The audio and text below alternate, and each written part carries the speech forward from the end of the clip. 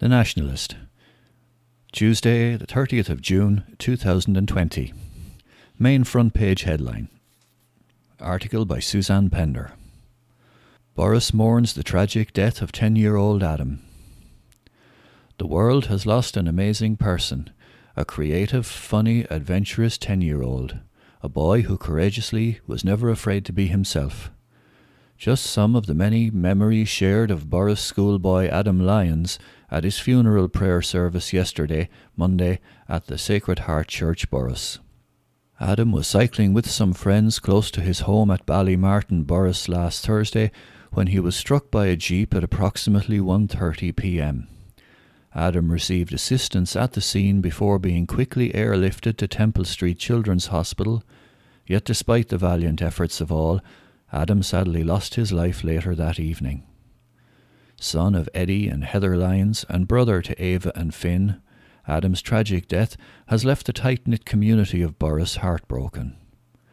"We are devastated, totally devastated," reflected Father Rory Nolan, PP, Boris. "I know everyone at the school is heartbroken. He was such a lovable chap. He'd just finished 4th class and was full of life and a real free spirit in himself." At yesterday's funeral prayer service, Father Nolan remarked that although Adam had gone from his life, he will live forever in our hearts, in our minds, and in our memories. Prayers and well wishes were also expressed during the service to the driver of the Jeep, a local man who was also devastated by Thursday's tragedy. Yesterday's service was a celebration of Adam's life, as family and friends poignantly reflected on how lucky they were to have Adam in their lives. They spoke of his creativity, his sense of humour, his imagination, and the many reasons to be grateful for Adam. Symbols of his life were brought to the altar by his friends, including his favourite Harry Potter book, his Minecraft annual, and a minion, one of Adam's favourite characters. A PowerPoint presentation of Adam's life gave a snapshot of the love, fun, and many good times Adam had shared with family and friends. Photographs reflected how much he was loved and how much Adam had loved in return.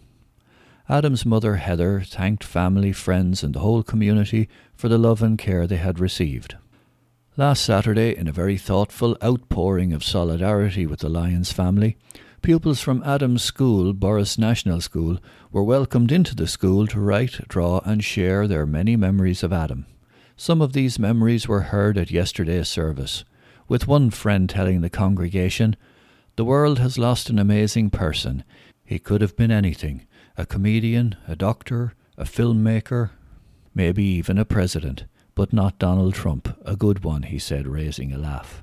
"So now, everyone in this church has one job to do for Adam. We've to live our lives like Adam did. So your job is to be yourself, and that's what Adam did, and he was amazing. He filled our lives with laughter. I'll never forget you, Adam," he concluded. Adam's favourite song, Shotgun by George Ezra, was played as people danced in their pews. Then, as his small white coffin was led from the church to the strains of Happy by Pharrell Williams, Adam's friends carried joyful streamers and danced as they celebrated the life of their beloved friend. His remains were cremated in a private ceremony. A huge outpouring of sympathy has been expressed by many individuals and community groups in the Boris area over recent days, among them Boris Parish Community Alert.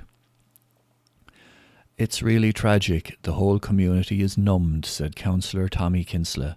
"It's heartbreaking for everyone."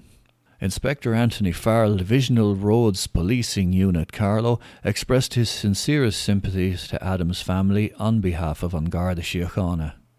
"All fatal collisions are sad, but this is particularly heartbreaking. We think also of Adam's friends who were with him on the day, and also the wider Ballymartin community who will cherish Adam's memory," said Inspector Farrell.